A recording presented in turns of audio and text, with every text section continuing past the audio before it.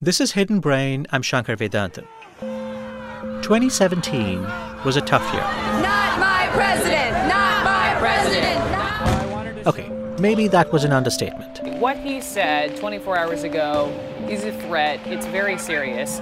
Should the world, and more importantly, should Kim Jong-un take that literally? President Trump, they are calculation. Because thoughtfulness isn't what shareholders are looking for, and it's not what voters look for. That is the unraveling of an informed democracy. Where was I? Oh, yeah, we're all going to die. Many Americans are angry. That anger has led to sadness and a fear that the United States is falling apart.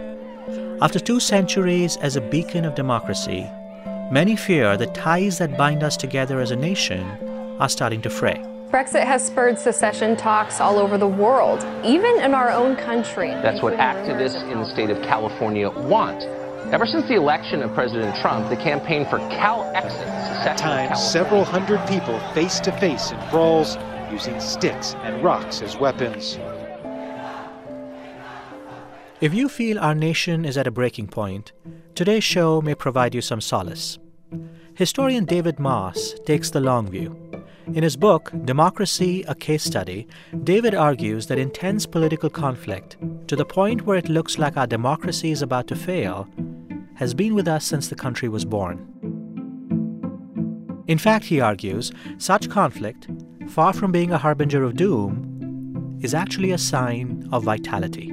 I think we need to remember American democracy is far from perfect, but it is extraordinarily resilient, and it has generated tremendous progress. Many people judge political success or failure based on whether their side wins. David uses a different metric. He says in the long term, real success and failure is about the health or sickness of democracy itself. Does conflict strengthen our bonds, or does it destroy the fabric that holds us together? In today's episode, we'll use American history as a lens to look at how conflict can sometimes bring people together and sometimes tear them apart. So if you could, I would love to just get a level on your voice as we get started.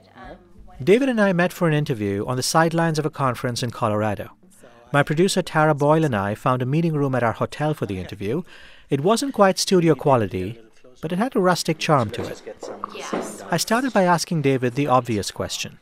At a time when political conflict seems to be pulling the country apart, how can he possibly be optimistic? Certainly in the United States, conflict has been, not every time, but a lot of the time, very productive. And so I could give you many examples. Maybe we could talk about some of them. But really, if you think about, for example, in the economic marketplace, competition, conflict, is really what drives innovation, new ideas. And the same thing happens in the political sphere. So you have, you have 2 parties, you have different interest groups, you have all sorts of different people trying to fight it out. And in the process, you get all sorts of good ideas that are surfaced. And so conflict, competition in the political marketplace is crucial. David says that what matters is not whether there's conflict, but whether that conflict is constructive or destructive to democracy. If you just focus on the conflict, you might not see the real picture. To understand the effects of different kinds of conflict, I asked David to tell me about 3 moments in American history where political disagreements were so intense it seemed like the country might implode. In one case, as we will see, it nearly did. The first moment was just a few years after the founding of the new nation. We think of today as being an unusually bitter moment in politics.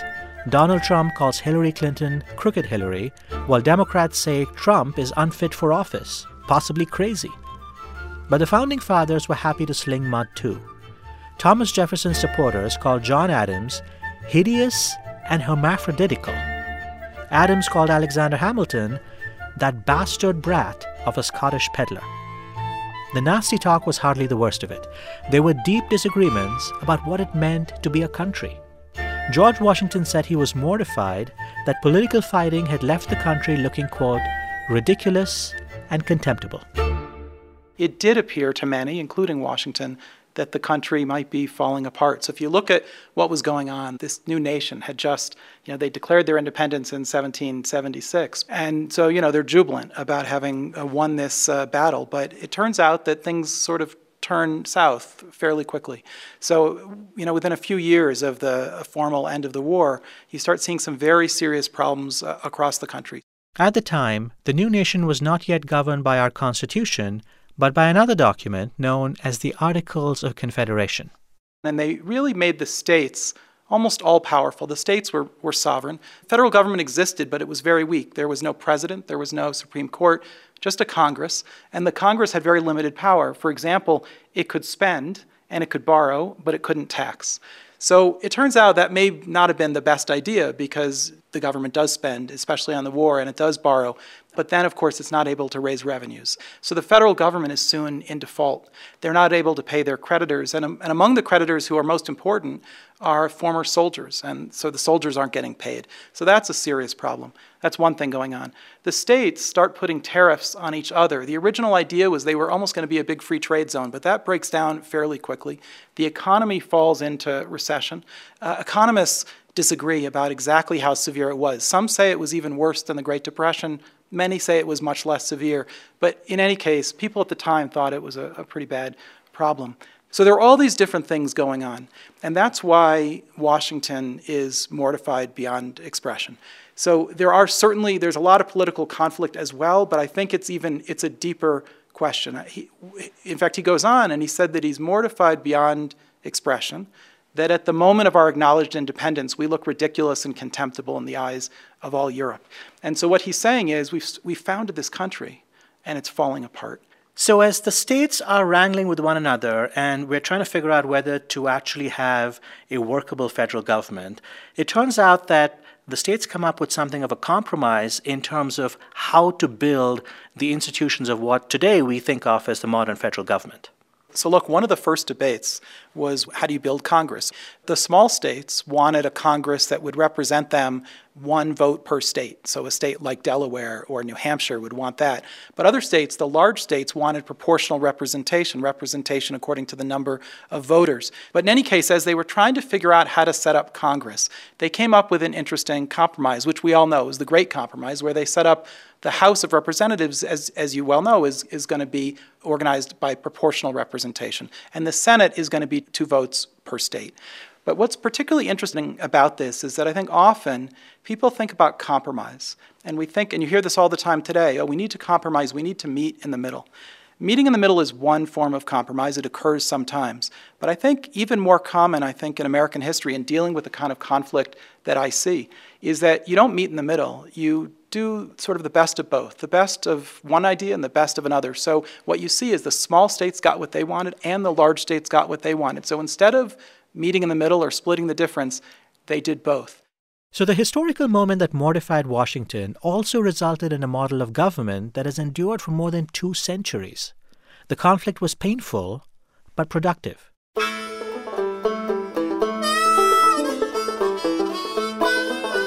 Nearly 100 years later, the new nation was tested again, this time after the election of Abraham Lincoln.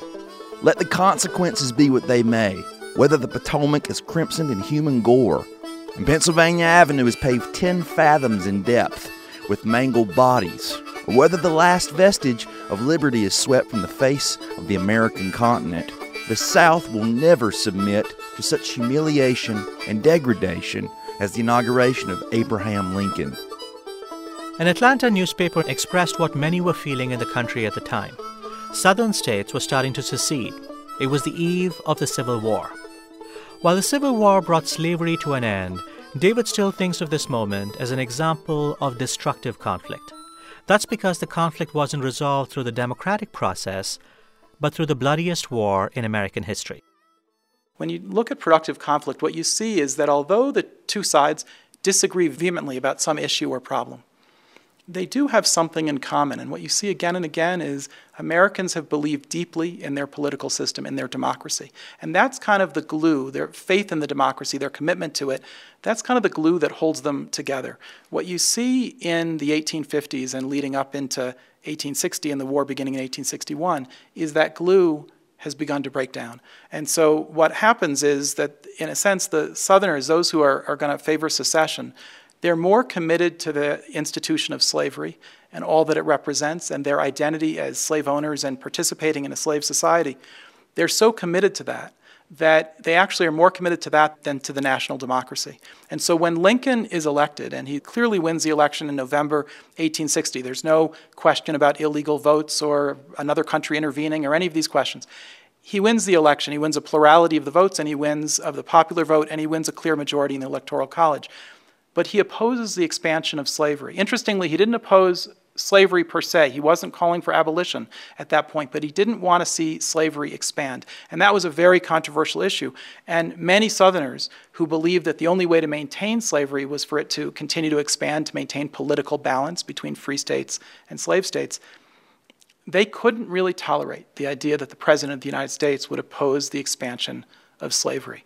And so, although he was elected, and I think they recognized he was elected in a sense fair and square, they just couldn't accept him as president. And so what you see is they're putting a policy issue, in this case, an entire worldview and way of life, revolving around the evils of slavery.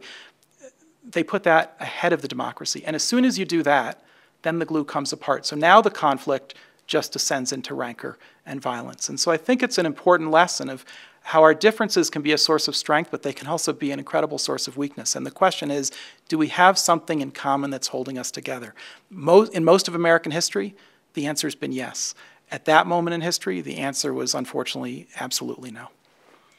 I'm wondering if one of the things you're implying when you talk about the difference between productive and destructive conflict is that when people have productive conflict, they're actually willing to say, I believe very strongly that I'm right, but I want to at least concede the possibility that I don't have a monopoly on what is right, that I'm willing to concede that maybe there are others who have something of value, or it may be that history will show in the future, 20 years from now, there is something that I don't know.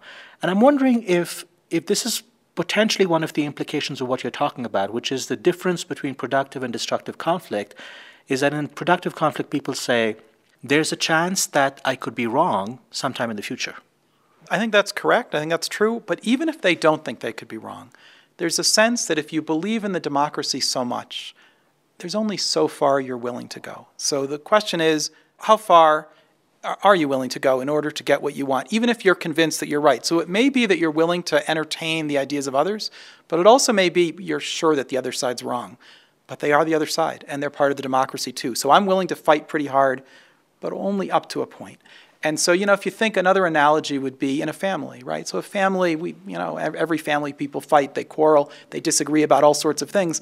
But if there's love in the family, the conflict only goes so far. If the love breaks down, then actually the conflict can rip the family apart. In the 20th century, the bonds of that democracy were tested again. When we come back, the political upheavals of the 1960s and their echoes today. Stay with us. Support for Hidden Brain comes from Discover. With 24/7 US-based live customer service from Discover, everyone has the option to talk to a real person anytime, day or night. Yes, you heard that right. You can talk to a human on the Discover customer service team anytime. So the next time you have a question about your credit card, call 1-800-DISCOVER to get the service you deserve. Limitations apply. See terms at discover.com/creditcard. Support for Hidden Brain comes from Robert Half. Robert Half research indicates 9 out of 10 hiring managers are having difficulty hiring. That's why you need Robert Half. Robert Half's specialized recruiting professionals engage with their proprietary AI to connect businesses of all sizes with highly skilled talent in finance and accounting, technology, marketing and creative, legal, and administrative and customer support. At Robert Half, they know talent. Visit roberthalf.com. Support for Hidden Brain comes from NyQuil. It's your honeylicious cold and flu symptom helper, giving you powerful nighttime relief so you can catch some Z's. When you've got nighttime sniffling, sneezing, coughing, aching, and fever, NyQuil Severe Honey is on the case, giving you the best sleep you've ever had with a cold. When a cold keeps you up, try NyQuil Severe Honey flavor. Use as directed. Keep out of the reach of children.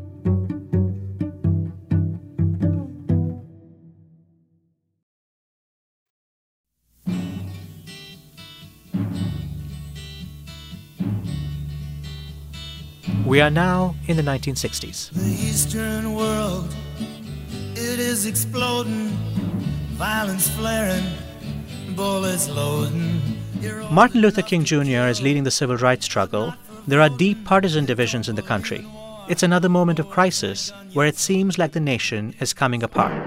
Protest picket lines and meetings occur each week all across our Anti-war land. demonstrators protest U.S. involvement in the Vietnam War. The Ku Klux Klan is a secret organization which for 100 years has been allowed to exist in this country. America has given the Negro people a bad check, a check which has come back marked insufficient funds. King finds that progress isn't achieved by reaching quickly for consensus. He finds, in fact, that progress comes from triggering conflict. I have the feeling that if we can get a breakthrough in Birmingham and really break down the walls of segregation, it will demonstrate to the whole South, at least the hardcore South, that it can no longer resist. First of all, just if you have to step back and think about what Martin Luther King and others who are leading this movement, they're facing what de Tocqueville called tyranny of the majority. In fact, other than slavery itself, this was about as extreme as it comes. So there were Jim Crow laws that separated blacks and whites, particularly in the South. There were intense disenfranchisement of black voters. And so you now represent, if you think about it, you represent a black minority that has been disenfranchised. It has very little political power. It has very little economic power. What do you do to try to change the system? So this is an enormously big challenge. And you could imagine many responses would be the political system's not going to work. We have to go outside the political system.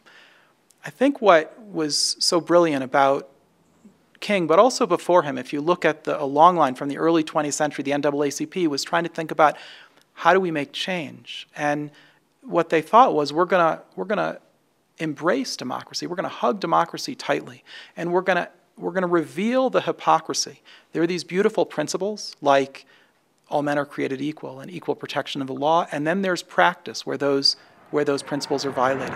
We refuse to believe that there are insufficient funds in the great vaults of opportunity of this nation. And so we've come to cash this check, a check that will give us upon demand the riches of freedom and the security of justice. And I think what leaders of the civil rights movement and its antecedents figured out is that hypocrisy can be a plus, not just a minus. So if you can bring it out, if you can expose it, if you can put it in front of people and show that the principles they hold dear are being violated, that, in some cases at least, forces people to choose. Sometimes they choose wrong, unfortunately, but sometimes they actually side with principles. So this is basically what Martin Luther King was trying to do. He was picking battles. You said he was going for conflict. He was. He wanted to pick some of the most challenging places to protest: Birmingham, Alabama, Selma. Go in and to try to provoke conflict. Protest peacefully, but knowing that there were some pretty tough people on the other side, some pretty brutal police and sheriffs on the other side who were going to take that opportunity to beat up the protesters, use dogs, water cannons, and so on. So what he realized is that if you could make people in their living rooms see this violence and bring it out, into the light of day, then suddenly this hypocrisy, which unfortunately was at the heart of the country at that point, we were talking about equal protection, but we weren't living equal protection. So this is what he did. And so, he goes first, it's in Montgomery, but then Birmingham. In Birmingham, even their children, there's a children's march. So that was a very controversial decision. Selma, again, a similar set of developments. I think without television, I think he well understood this by at least 1963. Without television, I don't think he could possibly have done it. But with television, he was able to go march peacefully, protest peacefully. The reaction, though, came, and it came swiftly from the other side, and it put on display this hypocrisy.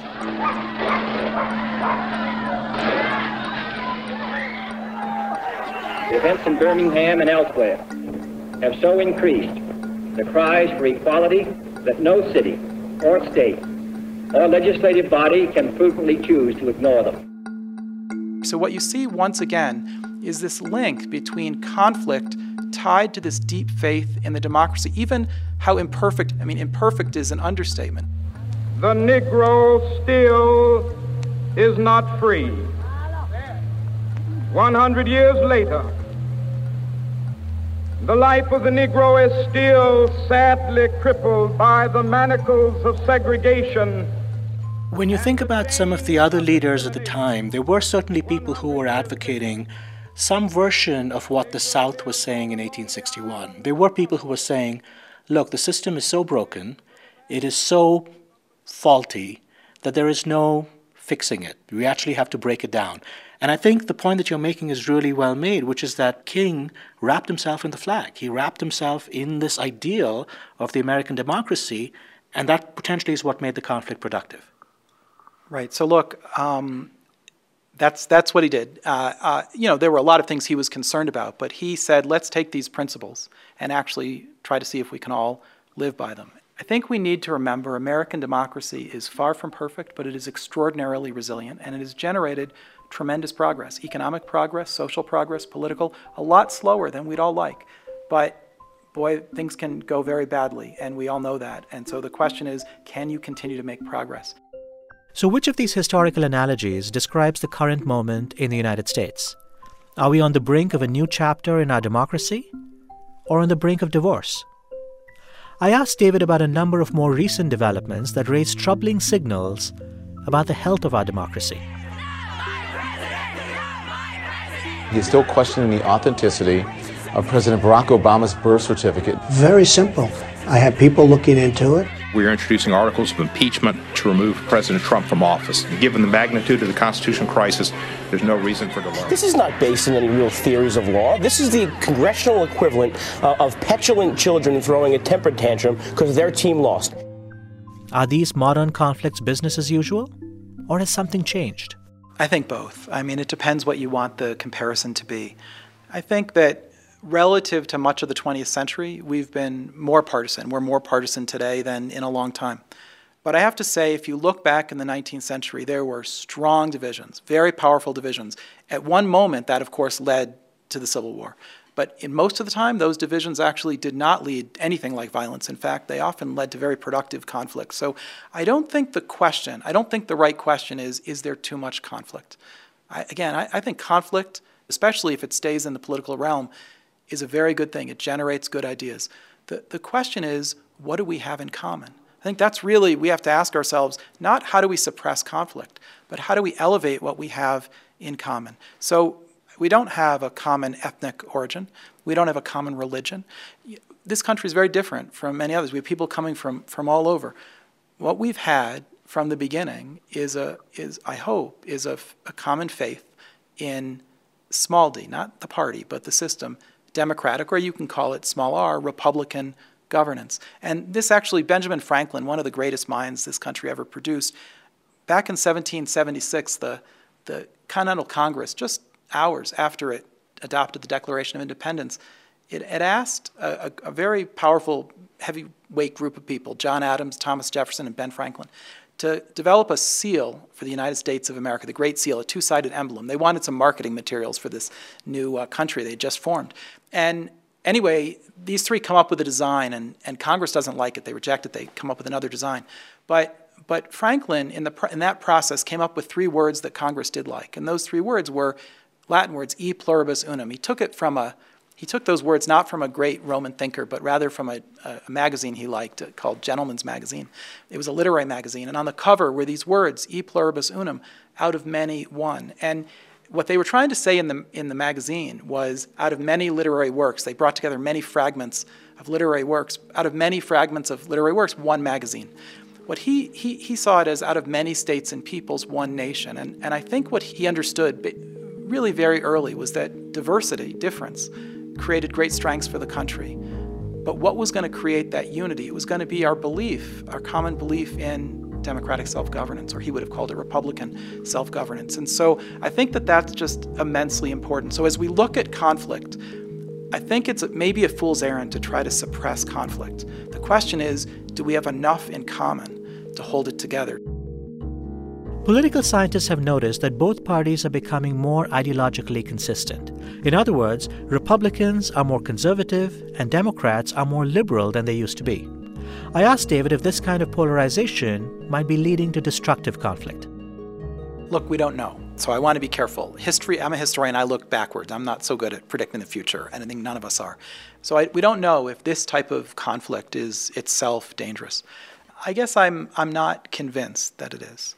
I think a much bigger concern, and if you look at, for example, Gallup asked this question on a regular basis, if you ask, do you have confidence in your fellow Americans to make decisions as part of our democracy, actually that number has been falling quite dramatically. And the number who say that they have little or no confidence in their fellow Americans has increased sharply from about 15% in the early 1970s to about 43% today. Those are big numbers. I have to say I worry much more about those numbers than ideological conformity and so on. I think the question is, do you have some faith in those around you? Even if you disagree with them sharply, do you believe in the system? Are you willing, when you lose, to accept it? And are you going to be treated with some degree of respect when you lose as well? You know, as we think about winning and losing, we have to lose with grace and we have to win with grace as well. And maybe we just have to be careful not to let the winning and losing become a value of its own. As I was talking to David, I thought of a wicked joke. A man falls off the top of a 100-story building. As he's falling, he passes the 20th floor and he tells himself, well, everything seems to be going pretty well so far. David's take on history is that the United States is resilient. We've had a lot of setbacks and crises, and none of them has proved fatal. When we come back, I'm going to ask David how we can know if our present moment is just one of those false alarms or whether it's an example of that guy who's about to go splat.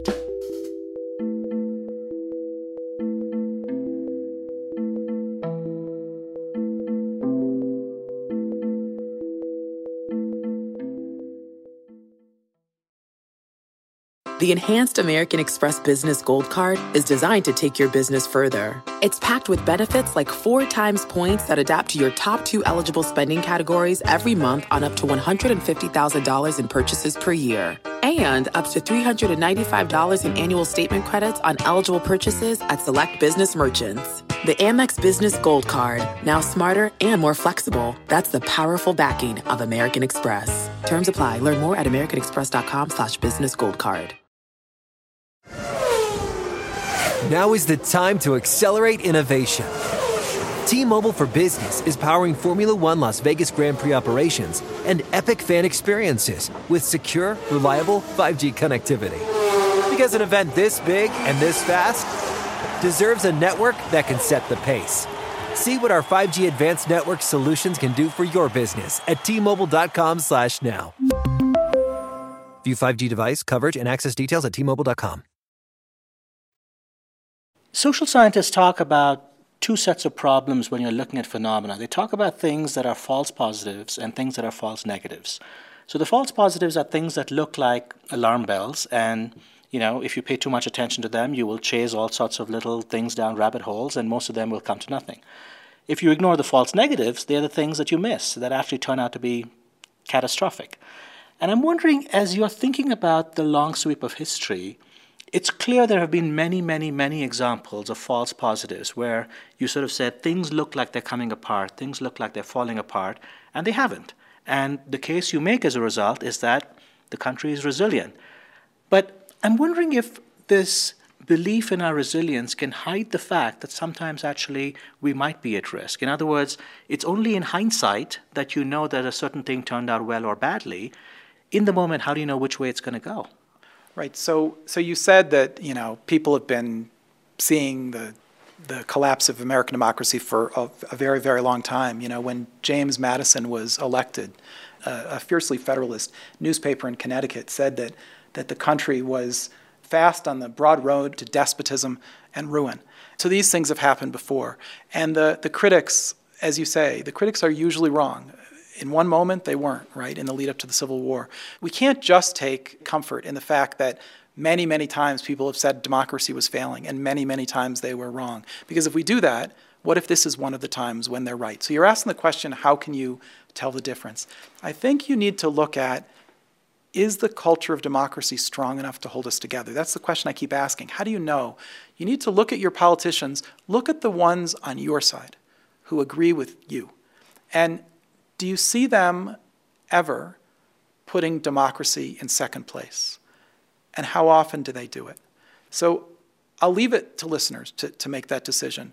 My guess is you can find some examples of that, and you can find examples in history. The more severe that becomes, the more dangerous it becomes. It's good, I think, in a democracy to be hypochondriacs. That is, to think that, oh, our system might be sick. Because when you think it might be sick, you start to take some action to try to fix it. And you see that it's in moments of political reform that you do have almost like a national civics class. You do get people talking about democracy, thinking about principles. The civil rights movement, the voting rights movement that we talked about before in leading up to the 1965 Voting Rights Act, that was such a time. It was like a national civics class. And so where people were thinking about these, what does equal protection mean? Are we following it? Are we not following it? So we need to think about that. And if we can maybe just get away a little bit from only talking about should taxes be high or low, should government be big or small, should guns be protected this way or not protected or so on. All those fights are important fights, extremely important. But we can't only fight about that. We need to think about sort of the broader pillars of government and make sure we understand them and make sure we retain our commitment to them. One of the other factors you identify that's different about partisanship today from partisanship in the past is that you say partisanship in the past was more exuberant, that things were more cynical today rather than exuberant. What do you mean by exuberant partisanship, and how could we bring that back? One of the things I write about in the book is, particularly in the conclusion, is what appears to be a decline in this culture of democracy. And one element of that actually goes back a very long way. It's not just recent. So as you say, I think if you go back into the 19th century, partisanship was extremely, extremely strong. But there was a life in it, an excitement. You used the word exuberance. I think that's a good one. And that came out, for example, beautifully on Election Day. Election Day was a celebration. It was a party. It was completely different from Election Day today. What do I mean by that? Well, back then, actually, voting was public. So this was before the secret ballot. You would go and cast a ballot. Your ballot usually had a color. It might be pink. It might be blue. And it would reflect what party you were voting for. Everyone could see when you put the ballot in. And there were a lot of people around you. In fact, usually at your voting place, there was a celebration going on. There was a lot of debating. There was a lot of drinking. There was a lot of fighting. There was a lot going on. And some people were actually afraid to go vote because it was such a raucous environment. But overall, the voting rates were up at 70, 75, 80%. So very high voting rates, much higher than we have today. So there was this celebratory atmosphere that was going on at every election day. And part of that was something we wouldn't want to repeat. So, why were ballots so public? Why was voting so public? Well, part of it was political machines wanted to be able to pay people off to vote for their party. And you couldn't really pay people off if you couldn't see how they were going to vote. So if you're going to pay them $1 to vote this way or that, you had to make sure you knew how they're actually going to vote. So you had to have someone at the polling place watch them put the vote in. So there was a downside. There was a corruption associated with this old system. But unfortunately, when we fixed that, we ended up taking the life out of voting. And now most people go, they vote in a private booth, and they make their decision. They walk out, they maybe buy a brownie at a bake sale or something, and that's about it. There's not really much engagement. There's certainly not a lot of debating. There's not a lot of drinking. And there's maybe, fortunately, not a lot of fighting, physical fighting. But there is a question, could we have a little bit more of that celebratory atmosphere? Could Election Day be a holiday? Could it be more of a celebration? And what you'd see is a lot more people engaged in the democracy, and it was an important moment. So we lost that. We got something in return. We got a cleaner electoral system. I wouldn't want to give that up, but boy, we lost something in the process. When I look at the present moment, just in the last few months, it feels like I've seen numerous pictures of liberals and Democrats holding up signs to Donald Trump saying, "Not my president. He's not my president." Deeply unhappy about how the election turned out, but not just unhappy, to the point of saying he is not a legitimate president. When you look at the conflict we're having right now about whether Russia interfered with the presidential election, there is real division among Republicans. Is this Are we supposed to be defending the president and approaching this from a partisan point of view, or are we supposed to be thinking about this as Americans worried about, foreign power trying to influence our democracy? I think both of those are pretty clear examples that lots of people are placing party before country. I think it depends how far it goes. So certainly, you gave the example of many people are out there saying Trump isn't my president. The same was true of Barack Obama, that many people didn't think he was a legitimate president. I think the question, though, is to what extent are you then willing to violate the law because you think there is no law? And so I think that would be crossing a barrier. And so the truth is you can disagree with, for example, either president's executive orders, and you can take them to court. The question is, what do you do if you lose in court? And what do you do? Is court kind of the proper remedy? I would say if you believe in the democracy, it is. And, sometimes you lose, and sometimes you lose for a long time. So those who lose need to try to respect the process, fight as hard as they can. I'm not trying to say not to fight as hard as they can. The question is, do you legally respect the process? Those who hold up a sign and saying, the president's not my president, that I think they're exercising their First Amendment rights. I have to say, that doesn't cause me grave concern. The question is, do you then recognize the political process as itself as legitimate? I think so far, mostly, I think the answer has been yes. So I'm not so worried about the signs. I do get concerned, though, about this atrophy. If you look at our culture of democracy, I've given you one piece of data from a Gallup poll. I could give you some others. I think our culture of democracy has weakened. Maybe that's a little bit part of the reason why people are sometimes holding up those signs. But again, if that glue is coming apart, then I start to worry that are we going to get the best from column A and the best from column B like we did at the Constitutional Convention and so many other times after that? Or are we going to get paralyzed and be unable to act? Or are we going to find a kind of tyranny of the majority? So these are all possible outcomes in our system of government.